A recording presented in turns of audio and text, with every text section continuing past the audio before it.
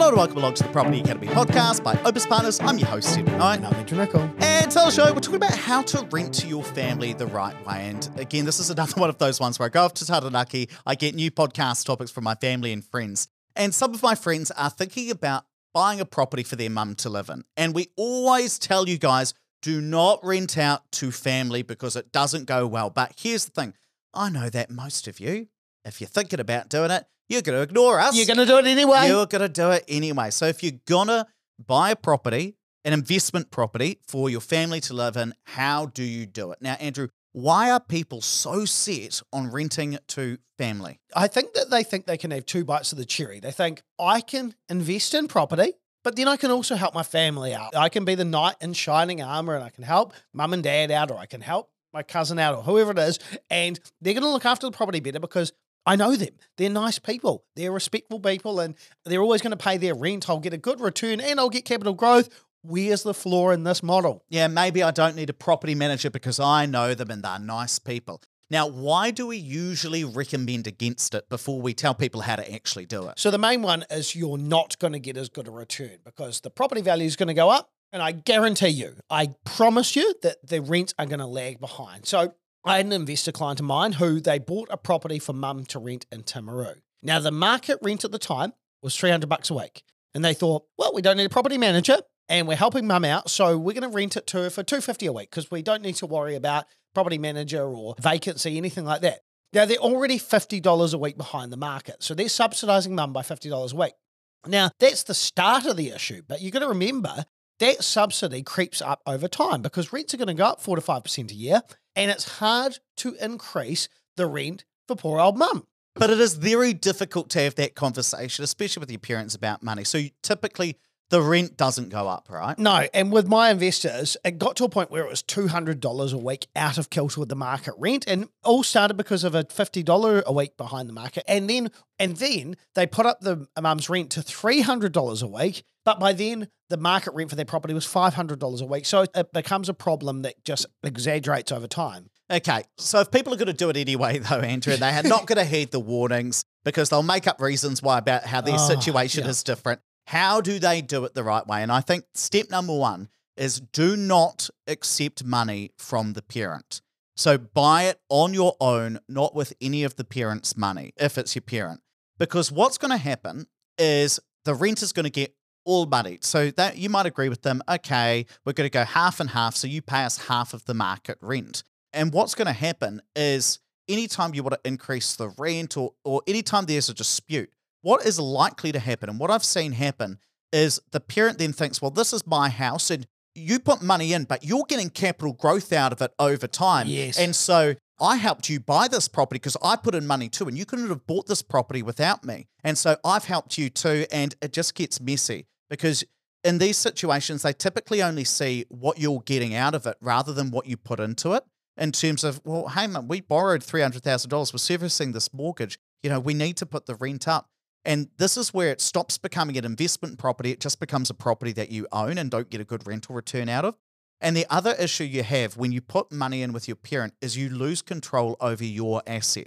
They're now in charge about deciding when you sell it and when you move out, because you can't sell it without their permission if they also own some of it. So the first thing you've absolutely got to do is get control over your asset. Do not accept money from them to do it. And I know some of you are going to do it anyway, but I really recommend you think through that because things can and they will go wrong. Yeah, and I think one thing I'd add there is, this is going to sound harsh, and it's harsh because I think you need to take this kind of stuff seriously.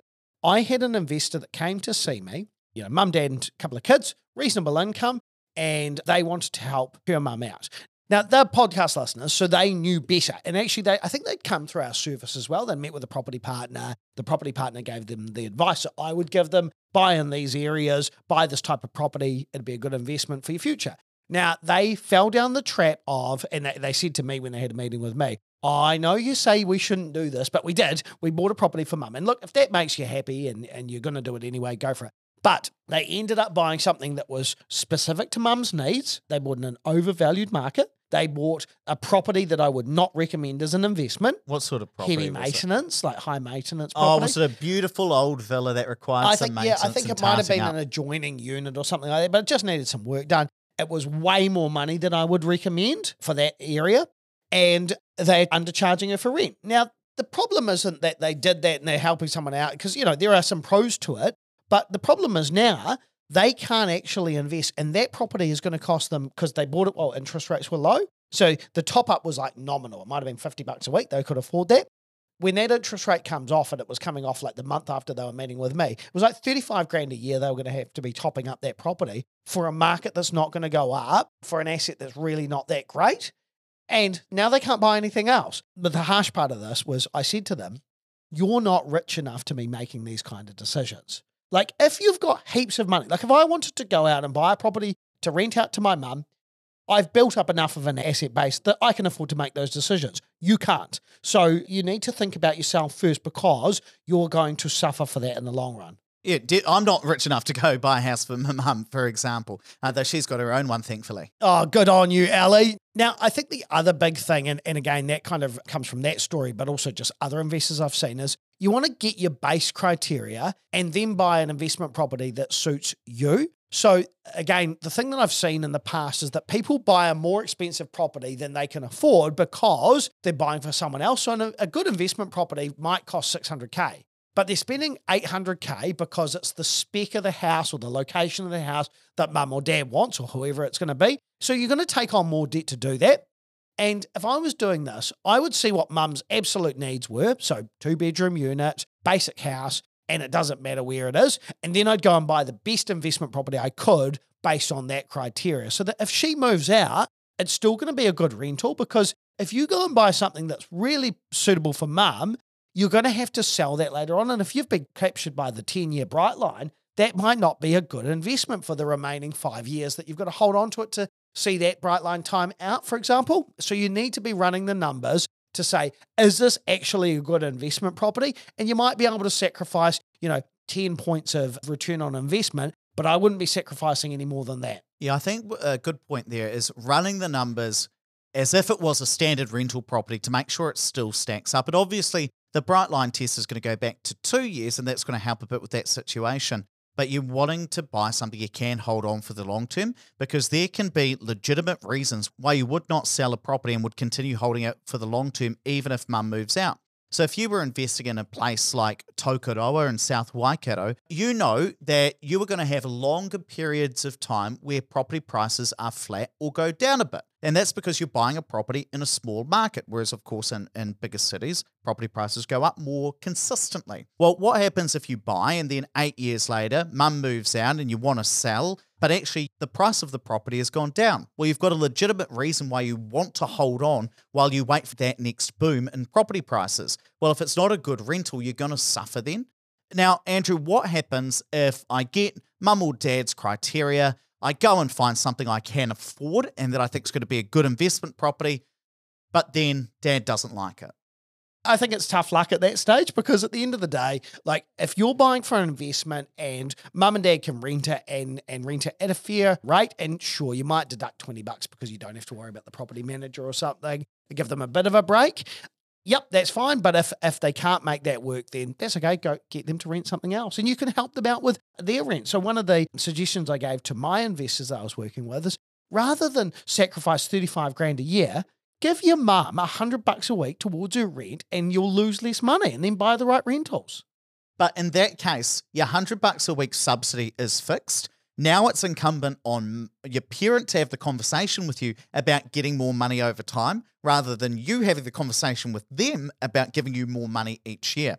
Now, having said that, if you are going to rent out to your parents, I would set rent reviews for early April every single year. Now, Andrew, why do you think I've chosen April? Because it's the start of the financial year. Yeah, what happens then? But I was just thinking because of the financial year. Yeah, true. But superannuation gets put up every April. April the 1st or thereabouts, superannuation gets reviewed. So if your parent is a superannuitant, I would do it at April, because that is when their income is going to increase. So before they get used to that 4 or 5% bump in their income, that's when you want to have that conversation, because you know that's when their income is going up.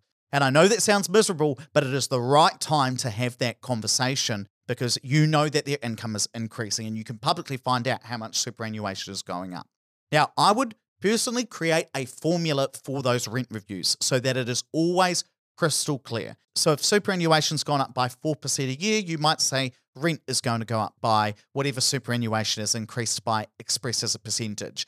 You might decide that it is the average rent change in the area. So if you say, okay, we're going to look at tenancy services data and we're going to look at the average change in the bond expressed as a percentage, that could be your increase. Now, let me just give you some numbers there because that came out way more complicated than I thought it was going to. So if the average rent in your area is $500 a week and next year it's $520 a week, that is a 4% increase, and so you increase it by 4%.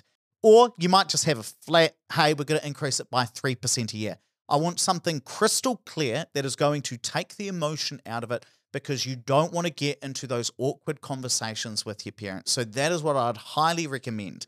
But I think the biggest thing is, look, again, our advice is not to do this, but if you're going to anyway, because clearly people are going to, then make sure you do apply as much of an investment lens as possible, because otherwise you are taking from yourself, or make sure you're rich before you do it. I think the other thing is that we're asking you to have a lot of those hard conversations up front with your family if you are going to rent to them.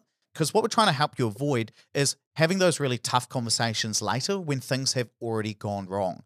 Andrew and I both get emails and messages from other podcast listeners where things have gone wrong, right? And we have a conversation, try and help them out. What we're trying to do now is help you guys avoid the same mistakes that other podcast listeners have made in the past. Let's wrap it up there, but please don't forget to rate, review, and subscribe to the podcast. Really does help us get the message out to more people. And hey, if you're thinking about investing in property in 2024, you've got to try out my new calculator. I've taken all of the new bank rules, put it in one calculator so you can figure out, well, can I actually afford an investment property in 2024? If you want to try that out, just go to opuspartners.co.nz/2024. That's 2024 to try it out for free.